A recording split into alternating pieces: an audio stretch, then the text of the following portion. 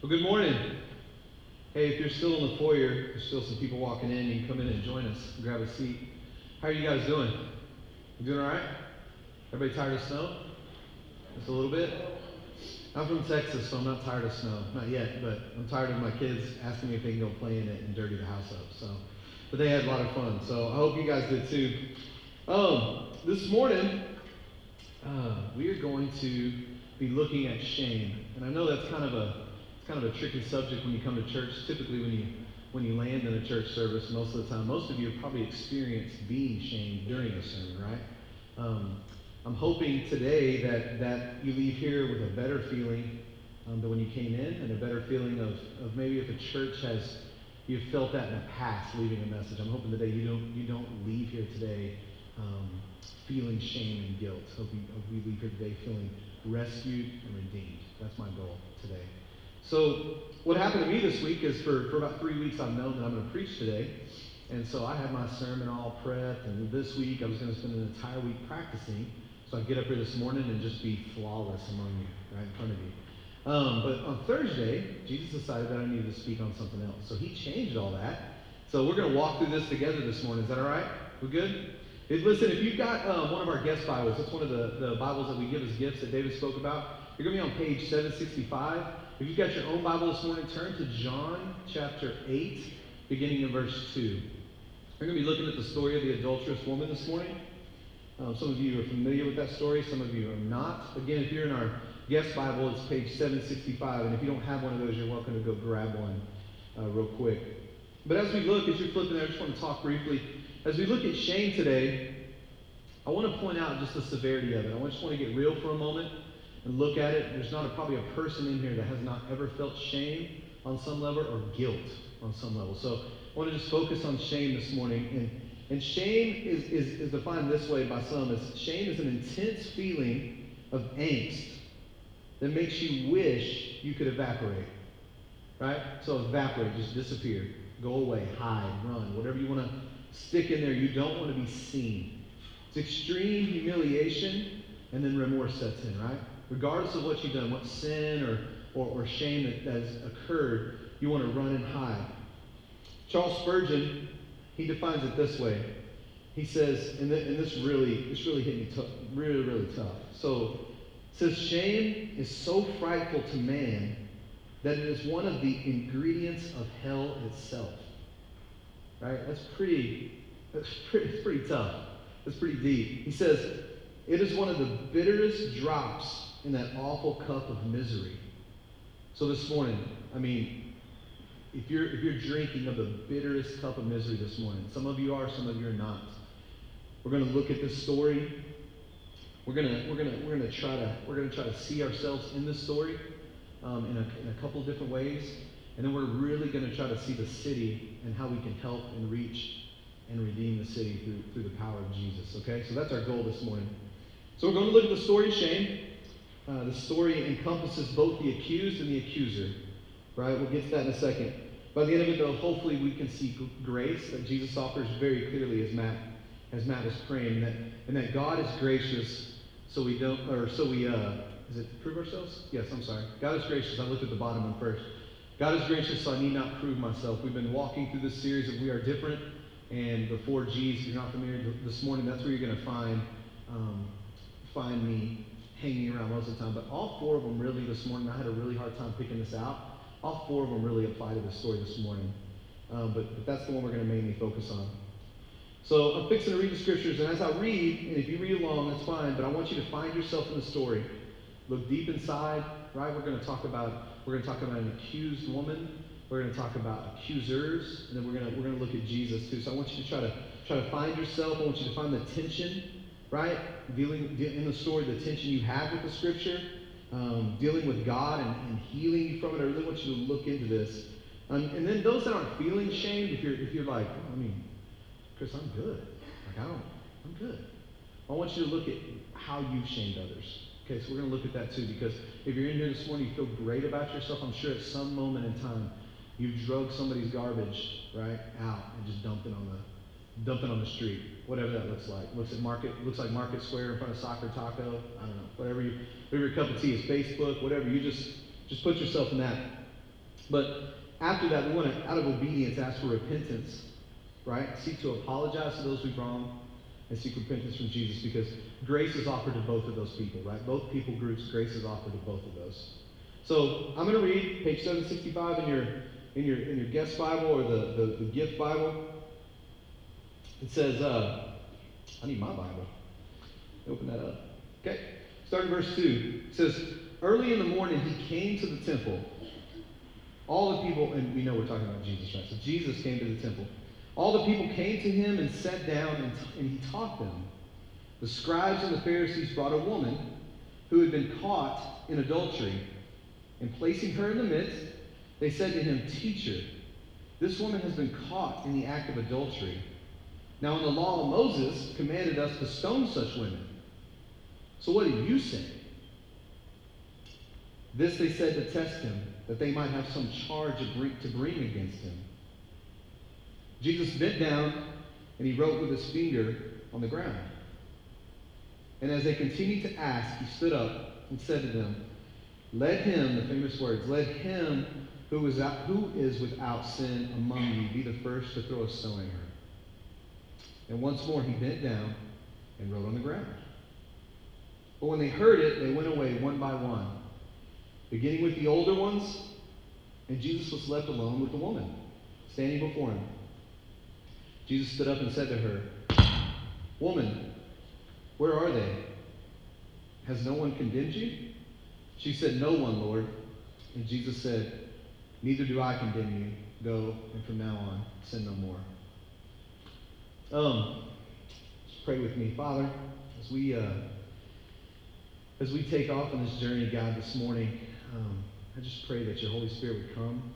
God, that you would reveal yourselves to us this morning, both saved and sinner this morning. Just, God, I pray that we see you clearly, God, in the passage and the text, and by no means is my goal this morning to shame or condemn, God, but that your Holy Spirit would convict and move, and that we would see Jesus' grace and the grace you offered us through your Son. God, we just ask you to be with us this morning. Be with me. And then we pray. Amen. All day. That's going to happen all day. It happened last week. You were here last week, so I don't want you to get ripped off this week, so we're going to do it again this week. All right. So, tensions. Let's look at the tensions in the scripture. I'm just going to, if you're reading that, I read it too fast, I get that, so we're going to look at some tensions, and we're going to head headlong into this deal. So tensions you might be having with the passages of these Pharisees, right? They brought this woman out and put her on display. You don't like that. I don't like that. They drug this woman out. The reason you don't like it is because you find yourself in her shoes. So they drug her out, they put her on display, right? Another tension is that Jesus doesn't condemn her, he frees her, right? He dismisses her. So you're looking going, wait a minute, I've experienced adultery, right? I know the feeling of that. This man just let this woman walk free, right? You don't like that she's alone, because notice there's no other man standing with her. The man that was caught in the act is not with her, right? So you don't like that. I also didn't like that she was quiet. She's just standing there. She doesn't say a word until the end. She says 3 words, no one, Lord. But she's quiet the entire time she's being accused. I think the biggest one for me is that we're more like the woman adulterer and the Pharisees than we'd like to admit. Right? We're more like those two in the story than we would like to admit. But the grace that's offered at the end of the story provides the biggest tension, right? Because it requires nothing from her, and it gratifies no one, right? Except Jesus. It doesn't gratify us. It doesn't glorify us. It only gratifies and glorifies God. And we don't like that, right? We don't like that. We want to be the hero of our story. We want to save, and we want to redeem and rescue, and Jesus does that in the story for us. So they're in the temple. It's early in the morning. So much like today, right? We're not in the temple. We're in a school. But picture that. We're gathered here. Jesus is teaching. I'm not Jesus. Just make that clear. I'm not Jesus. Does everybody understand that? I don't have flowing locks and all that stuff. So I'm not Jesus, but Jesus is teaching, right? He's preaching. It's a crowd gathered. So imagine somebody right now bust in the doors with a woman. There's a group of people that bust in the doors and drag this woman down, probably naked, right? Or very little covering her up because she's just been yanked, right, from passion, right? And she's brought down here, right here, and they start chanting, her sin. So that's what we're looking at. That's kind of the setting that's going on right now. And as we look at the woman, right, she's silent until Jesus says anything. She's silent. She stands there, crazy. I don't know if she's going crazy on the inside. It doesn't say. I'm just curious, though, as I read this, I wonder if she was comforted by Jesus being there. Right? I wonder if she felt comfort. Right? Because, I would have been, going ballistic. Right? Crying, wailing. They want to stone her. Does anybody know what that looked like back then? I did a little research on this. Stoning wasn't just, as bad as it sounds as it is, just dragging someone out and throwing rocks at them, which is horrible in itself. They wanted to bury this woman, right, from the waist down, tie her hands behind her back, and throw rocks at her face. That's what a stoning looked like. Now, it's bad enough to think that if you were going to stone me this morning, you would just chunk stuff at me. But I got wiggle room. I can move. I don't know if anybody's ever been hands tied behind their back and buried to their waist down. But I imagine you can't get not a lot of wiggle room going on. So for me, if I know that that's what they're calling for, and clearly, as they lay out by the law of Moses, they have every right to do it per the law, right? So in their minds, they're right.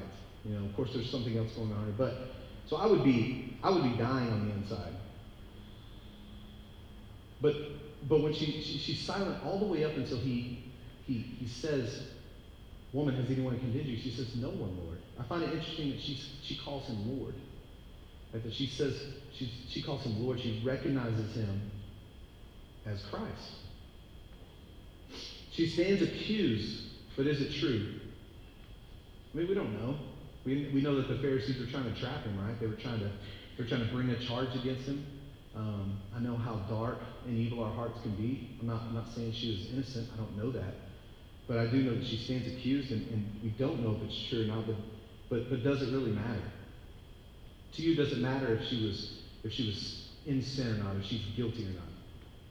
It does on some level, right? Because we want to be right.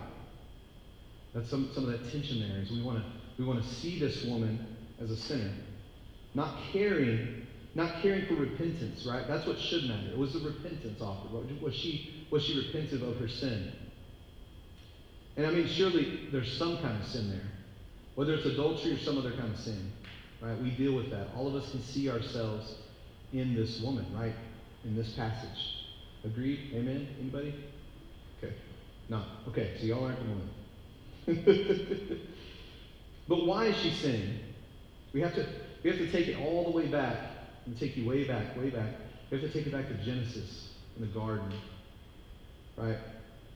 Where there was a man and a woman living life with God, right? Creator,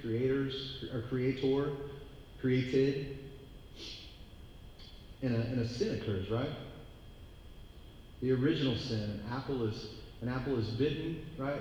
Temptation happens. An apple is bitten, and sin enters the world and sets in motion God's redemptive plan, right? That's why they're even standing in the midst of this temple with this woman. And I find myself relating really well with this woman as we look. And some of you know my story, some of you don't. But in 2008, I was a firefighter back in Midland, Texas. And in 2008, I found myself in the middle of an adulterous relationship. I'd walked out on my family. I had told my wife I wanted a divorce, right? Left her, my kids, two beautiful girls. Was walking in sin, just like this. And where shame wrecks, right? Where shame wrecks, grace rescues, right? And that's what happened with me, right? My sin, the law, shame, it wrecked me, right? I don't have to go into the details. You can probably imagine what my wife was experiencing, right? She had nothing to do with that directly, but she was feeling shame. She was shamed publicly, right? And so what happened for me, the switch that was for me was that I had to realize that my sin is no different than anyone else's sin. My sin is no different than this woman here. My sin is no different than Adam's sin. Right? But there's grace because we deserve death. Adam deserved death in the garden. Right? Sin entered the world. He deserved death. But grace was given there, and it's given here in this story. Given in my life. Given in your life. Right? This morning, grace is offered to you freely. But the Pharisees, real quick, switch gears. Let's shift down to second gear here. Look at the Pharisees. We see ourselves here again. Right? They bring this woman out and they label her an adulteress. Drag her out and bring her out and label her an adulteress. So this morning I want you to look at who have you labeled. Right? Again, I'm not trying to force shame or guilt on you in this way. I'm just asking you to think about that. Think through that. Who have you labeled? Right? They tested God. It says that they did this to test him. So where have we tested God? Where in your life are you testing God? Because we know anytime God is tested in this book, it never ends well. So I advise against testing God. They badger him. They continually go to him, right? Seeking punishment. Seeking this woman's punishment. They continue and continue and continue to badger him. They try to trap him by making more of themselves. They want to be right. I want to be right all the time. My wife will tell you straight up, that's probably one of the weakest points in my life, is that I want to be right. I have to be right. We were with some of our friends the other night at the Hollers. We were at their house, and we were talking about something silly. I don't even know what we were talking about. But as soon as I got that red flag went up that somebody disagreed with me, I pulled out my phone, went straight to Google. Yeah? Prove you wrong. You know what it was? It was Nacho Libre. That's what it was. And me and Amy hollered. I said that the priest slaps Nacho, and she said, no, he punches Nacho. I said, no, he doesn't. Let me get my phone now. My wife says, hey, do you want to be right now, or do you want to have a friend? And I thought, oh, gosh. So I put my phone back in my pocket. So I'm bad about it. I'm horrible about that. I want to be right. And that's what they wanted to be right. And among other things, they wanted to trap God. They were testing God. They wanted to catch him in opposition to the law. There was a lot of different things going on. But the biggest glaring issue for me is there's error in their charge, right? There's no man with this woman that they brought. They only brought her. And I know some of you that rips you up, makes you mad, right? Because you've been a part of a relationship like that, or you've been blamed for doing something that somebody else participated in. You were brought forward, if you're a kiddo in front of your parents, right? Your sister did it. That's how I grew up. My sister was 7 years older than me. She did it, but I got blamed for it, right? Because I was the younger brother. So we see that. But the glaring issue there is that we get it wrong. They were wrong. Right? As much as they were right, they were wrong. And we get it wrong all the time. We don't have all the facts. We don't know the whole story. And we drag people in front of others, God, whoever, we get it wrong. And for the accusers, for these Pharisees, in looking at them, he says, let him without sin throw the first stone, right? Paraphrase? Are any of us this morning without sin? Can we just lay a foundation of no one in here this morning is without sin? Right? So where are we the accusers? Don't raise your hand, but who here has drugged somebody's garbage out on Facebook or Twitter? Nobody raise your hands because I'm friends with some of you on Facebook. So that happens, right? I just read an article last week of how social media, right, is ripping people's lives apart. Somebody takes a selfie in front of something that maybe they're not supposed to, they shouldn't be, and they share it, right, on Facebook. And within 12 hours, their lives are destroyed. They're getting fired from their jobs, right? The landlord's locked them out of their apartment. They've got to change their name. They're moving to Australia. It's crazy. I'm not kidding. It's destroying people's lives. And people make mistakes, right? I'm not condoning the action of them being on Facebook and taking a picture where they shouldn't have or posting something maybe they shouldn't have. I'm not saying that. We need to look at what we're doing at all times. We need to be filtering that stuff through the gospel, but still, this happens. And we see the same thing happen in the garden with Adam, right? Adam suddenly becomes the accuser. He suddenly becomes the Pharisee. When God shows up after he's bitten the apple and he knows something's up and they're hiding from God. If you're taking Kevin's class, I'm sure that he's going to be talking about this. They're hiding from God. And then when God asks him, why? He says, the woman you gave me, that woman, she did it. Right? He points to her. And these guys, these Pharisees here, are pointing to this woman. They're blaming her. The stories are no different.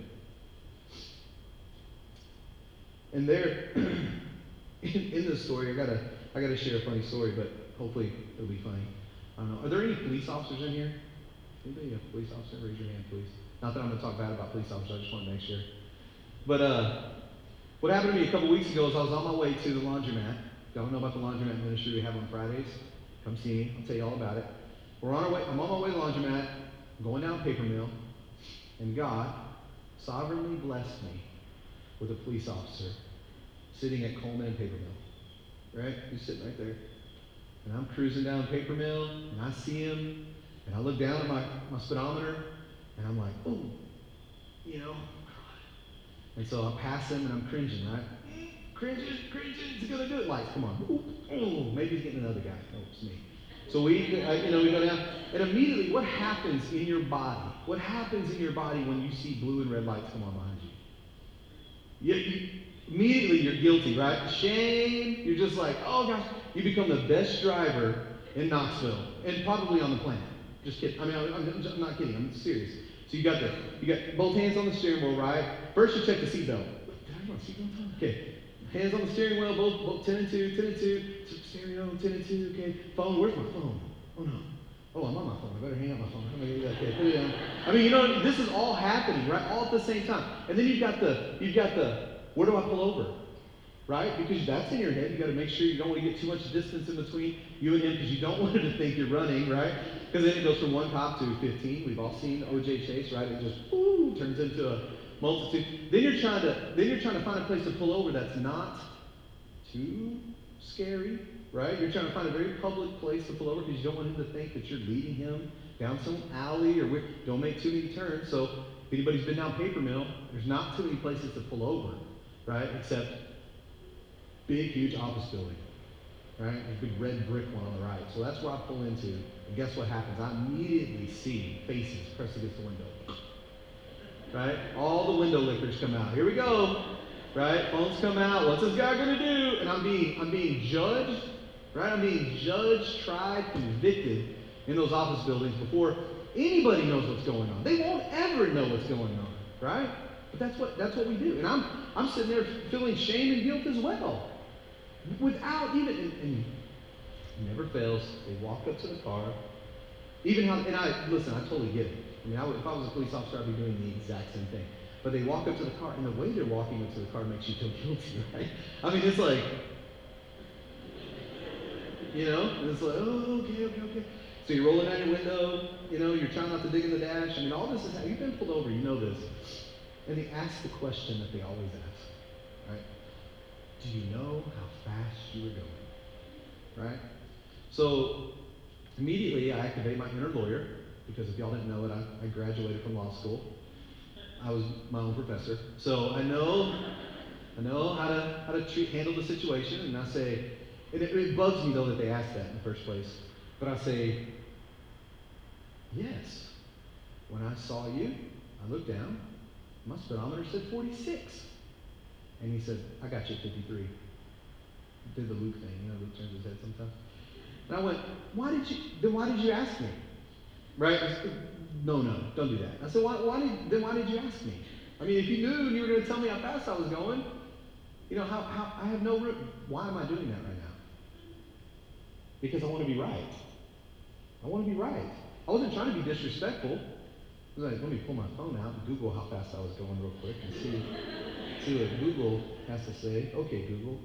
So anyway, so I believe that God ordained that ticket, and if you'd like to help us pay it, you can give online at legacyknoxville.com. Yes. See, babe, I'm going to get it paid for. Told you. I'm just kidding. Don't do that. Luke's like, what? He's not here today, so he'd be like, what's going on? So, that's what we do. We judge, we accuse, we label, right? Those people in the offices. I'm probably on Facebook or Twitter. I'm on, I'm sure I'm on YouTube. I didn't do anything entertaining, so maybe not. But I'm just saying that's what we do, right? We want to be right. But Jesus, in this story, right? Jesus, no one can have the patience he has. He remains silent when they come up, right? He remains silent, so he's there. He's not saying anything when and I believe 100% with all my heart that this is totally on purpose. That this isn't by accident. It's not like he didn't know what to say, right? So it's not that he's sitting there going, I wonder how I'm going to deal with this. No, he's being silent, and he stoops down at the same time. Right, so he's silent and he stoops down. It says he stoops. If you look up some historical data on that word, that was a sign of disrespect-ish, right? I don't like to see Jesus as disrespectful, but he was stooping down, not acknowledging what they were saying, basically because he wasn't going to play their games, right? He wasn't going to debate with them. He wasn't going to pull out his phone and Google and find out if they're right or not, right? He's going after their heart. And so what he does is interesting. This is the most interesting and best part of the story to me is he draws in the dirt. So he bends down and he draws in the dirt. And listen, there's been like 2,000 years of study on what he actually did in the dirt. Just so we're clear. Drawing in the dirt. And I'm here to tell you this morning, I still don't know. And no one does. Okay? So imagine what you wish. I just know that the finger that stirred the oceans was doodling in the dirt. That's all I know. I mean, maybe he was writing their sin. Right? Maybe he was sitting there scratching these Pharisees, these guys that brought in. Maybe he was scratching their sin in the dirt. I've seen it that he drew a line. We've all seen that. He drew a line in the dirt. Maybe he wrote Deuteronomy 22:22. That's the scripture these guys were referencing that they had the right to stone this woman. All right, maybe that's what they were looking at. But you notice that he's very, very slow to speak. Regardless of what he's writing, he's slow to speak. And then he acquits her. Lets her go. No condemnation. Even though he will not be acquitted. Sometime later, he won't be acquitted of his charges. But he acquits her. Right? He shows grace as his Father does by sending his Son. And he convicts as the Holy Spirit does, right? They get convicted. He tells them. He says a phrase, right? He says a simple phrase of 17 words. And it convicts. And they drop their stone and they walk away. Right? Starting with the old guys that look inward and see their life of sin. But he requires nothing from her. Love is grace seeking you with nothing in return, with requiring nothing in return. It's seeking you. Love is grace seeking you, requiring nothing in return. And he requires nothing from this woman. And if we point back to the garden again, taking you back again, so we have original sin, and then the shaming, the accused, the pointing of the finger, the blame. What does God do? Anyone know? Grace. He clothes them, right? He clothes them. He could have killed them. Could have started over, wiped the slate clean. It wouldn't have been hard. There were only 2 of them. Right? Could have made them like that. He also could have killed them like that, and he didn't. He clothed them. And his response to this woman's sin and the response to our sin is simple. It's neither do I condemn you. Go and sin no more. It's his response. Because shame wrecks, then grace rescues. Right? Garden, all the way through. This book is no matter what the size, shape you got in your hand this morning or on a phone, this book is chock full of illustrations and stories of where shame is wrecked over and over and over again, and grace rescues every single time. That's what this book is. So have you ever wondered how God reacts to your failure this morning? Because you will fail.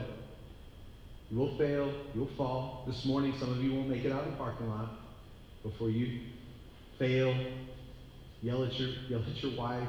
But there's grace offered for those people in that moment. As simple as that. There's grace offered to everyone in this room this morning.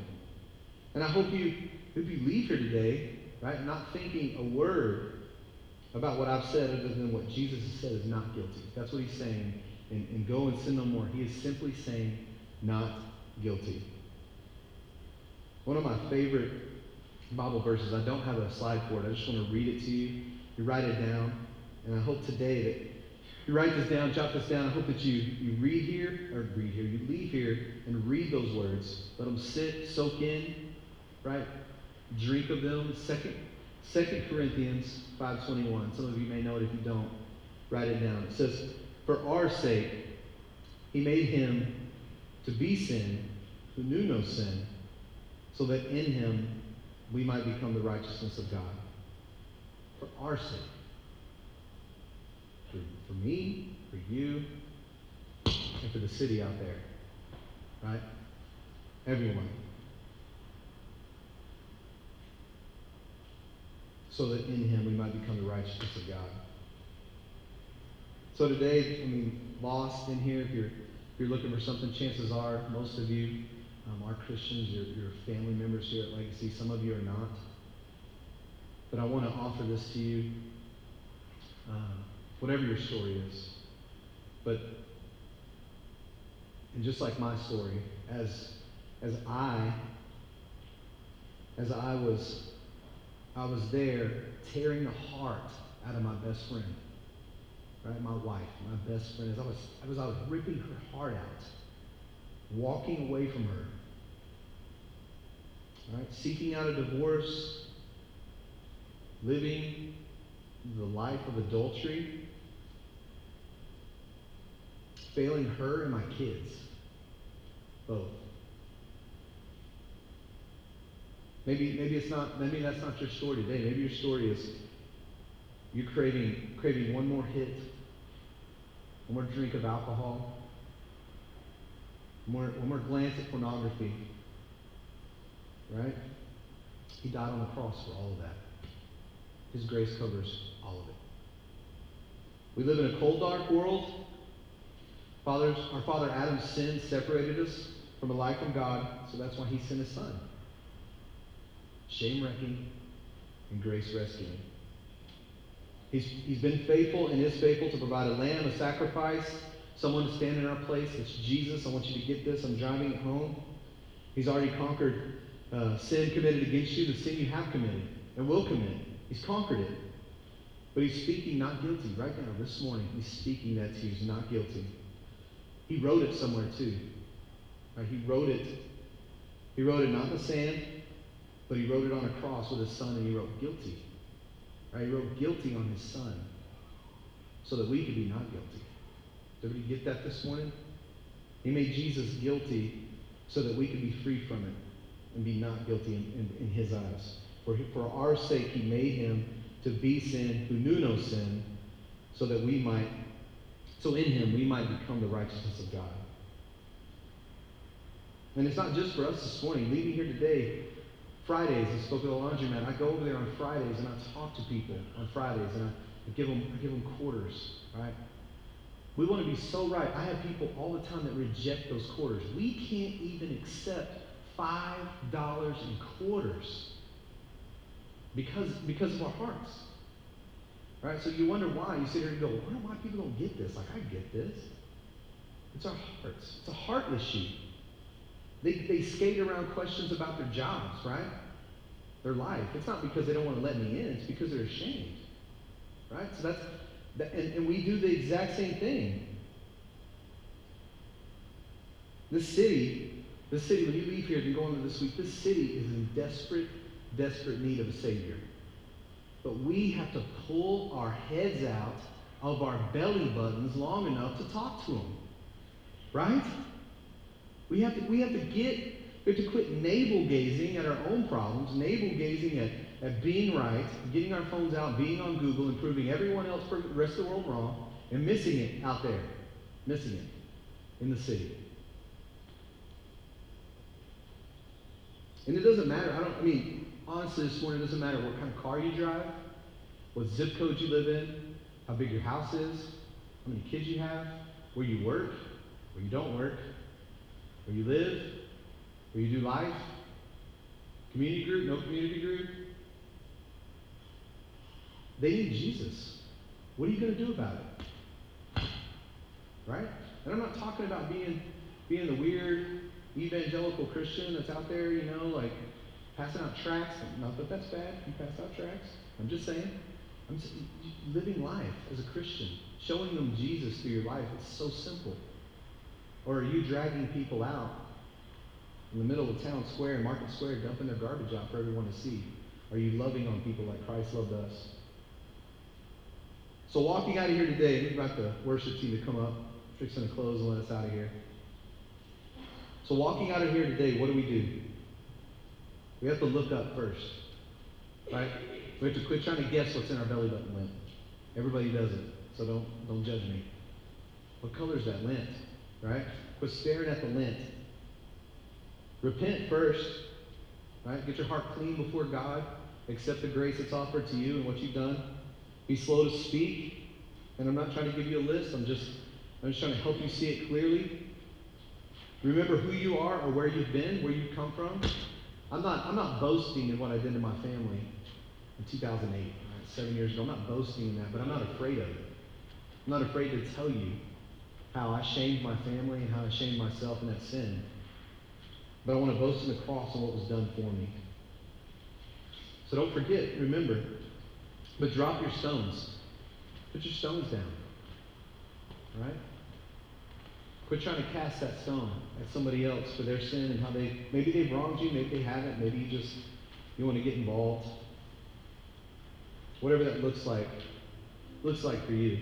Just ask that you would drop your stone. So, as Christ bore our shame and guilt, right? As he was drugged through the streets, because he was drugged through the streets too, and labeled, and spit on, and beat. As all that was going down, as he was murdered on the cross by murderous men, he did so willingly in love. He went to the cross. He was led like a lamb to slaughter, right? Willingly, he went.